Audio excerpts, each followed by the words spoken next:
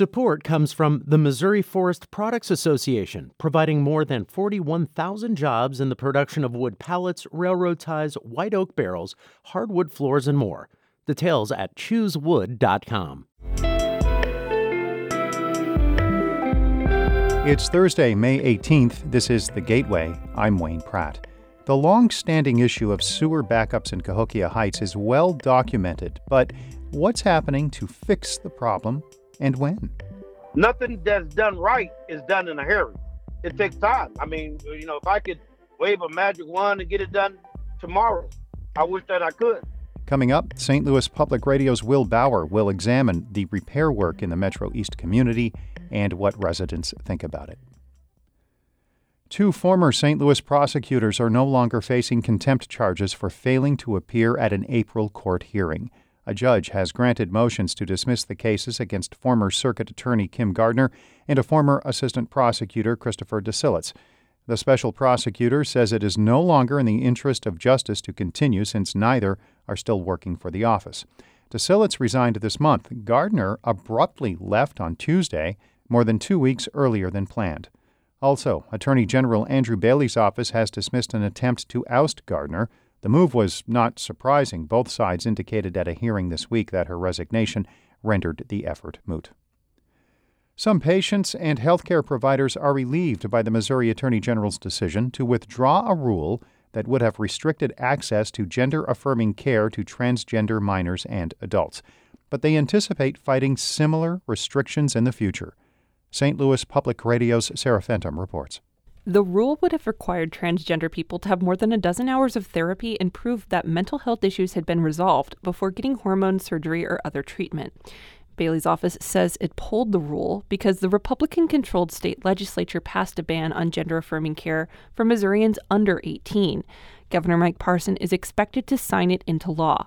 June Choate coordinates events for the Metro Trans umbrella group. She says she's relieved but worries about other patients. It feels like I just jumped off a train that was about to run off the rails, but there's still another train coming. Choate says she fears laws restricting transgender care for adults and children in Florida and other states could spark similar legislation in Missouri.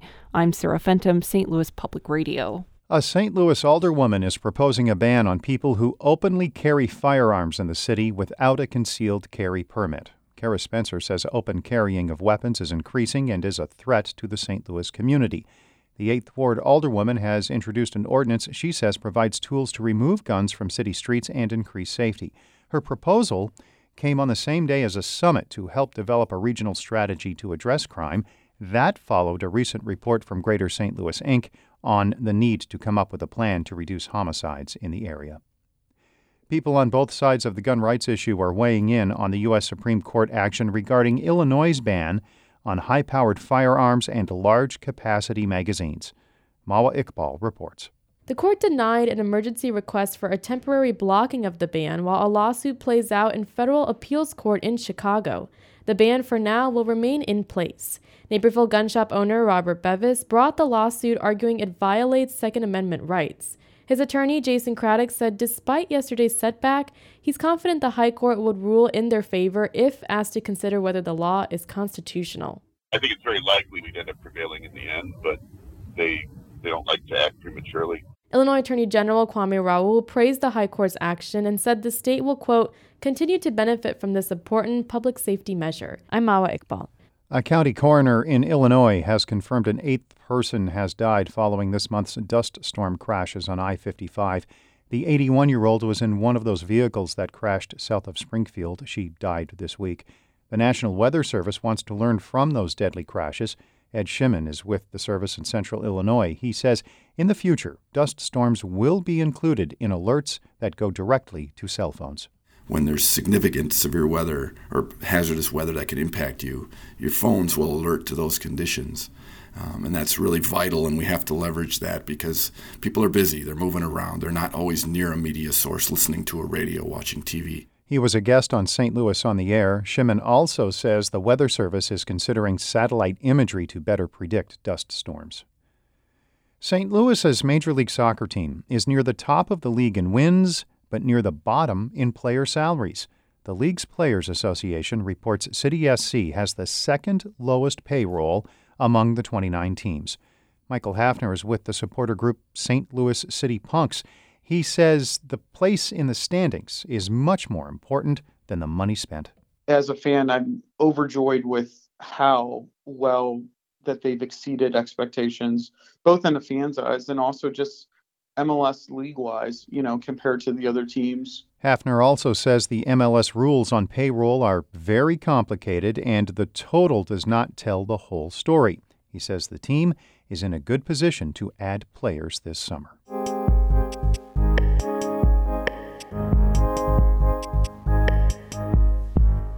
It's been nearly 2 months since Cahokia Heights received the first installment of a nearly $10 million state grant to fix its sewer system. Residents who've dealt with years of sewage backup and flooding are wondering what happens next and when. St. Louis Public Radio's Will Bauer reports.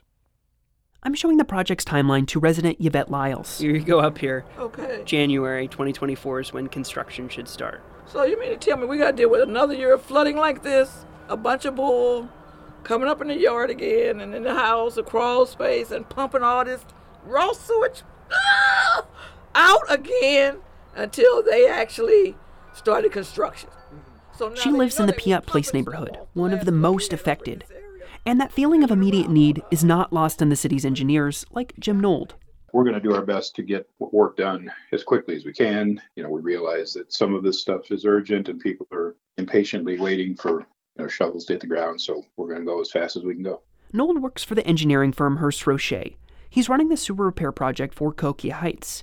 It's funded by a $10 million grant from the Illinois Environmental Protection Agency.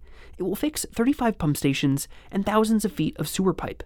The city and its engineers conducted field surveys, tested sewers, and monitored groundwater, all prep work before they can prepare bids for construction. That construction was scheduled to start in January 2024. But Nold says bids are being prepared right now, and he hopes some projects start before scheduled. I think there'll be a significant amount of work that started before the end of the year. However, residents may not get results as soon as they want. Cahokia Heights Mayor Curtis McCall Sr. says, unfortunately, that's just the process. Nothing that's done right is done in a hurry. It takes time. I mean, if I could wave a magic wand and get it done tomorrow, I wish that I could.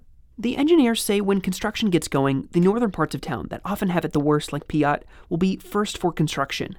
They also say construction will be grouped by type and location. For example, simple repairs that could be done by landscapers will be done together. Those could be fairly quick fixes.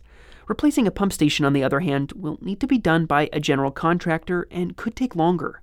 The entire project is scheduled to be complete by February 2026. While all these fixes sound like good progress to resident Cornelius Bennett, he says he's been hearing about change for a long time now, and yet to see much. Like I said, we're just still waiting. We don't know what the problem is. We go to our meetings. We haven't talked to the mayor in months, and it just seems like we're at a standstill. And homes are still getting flooded. People still having problems. So the only thing we could do is just sit and wait and try to keep all the water off as best we can. Bennett says he saw some work being done by the city in the last couple of months on the ditches near his home, but for the most part, he feels like he's left in the dark about what's happening. As part of the grant, the city will host public meetings on the project every quarter. McCall says those should start this month. Also, they will need to update the city's website. The goal of those will be keeping residents like Bennett and Lyles informed about all the repairs. McCall says the city's not been the best when it came to communication. With all that's required by the grant, he's hoping to improve it. So they will be well informed going forward, something that really and truly we just not have done. We as a city have to do a better job of that. One of the residents who'd like better communication is Jennifer Chaik. She and her husband moved their family to Cahokia Heights in 2019. She says she's grown increasingly frustrated with the situation, but she remains hopeful. Yeah, you have to have hope, but I don't have hope that it's going to come from our leaders. I think it's going to be us as residents organizing and gathering our voices together and getting loud enough to get something done. Chaik and others say they're optimistic that things can change for the better, but they say they'll have to see it before they believe it. In Cahokia Heights, I'm Will Bauer, St. Louis Public Radio.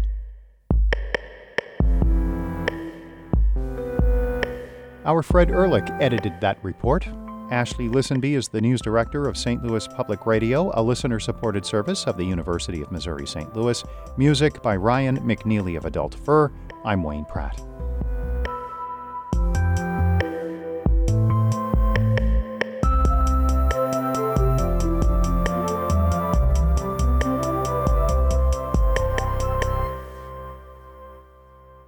Support comes from Mosby Building Arts, a design-build company committed to remodeling the right way. Visit callmosby.com to get project inspiration for any room of your house.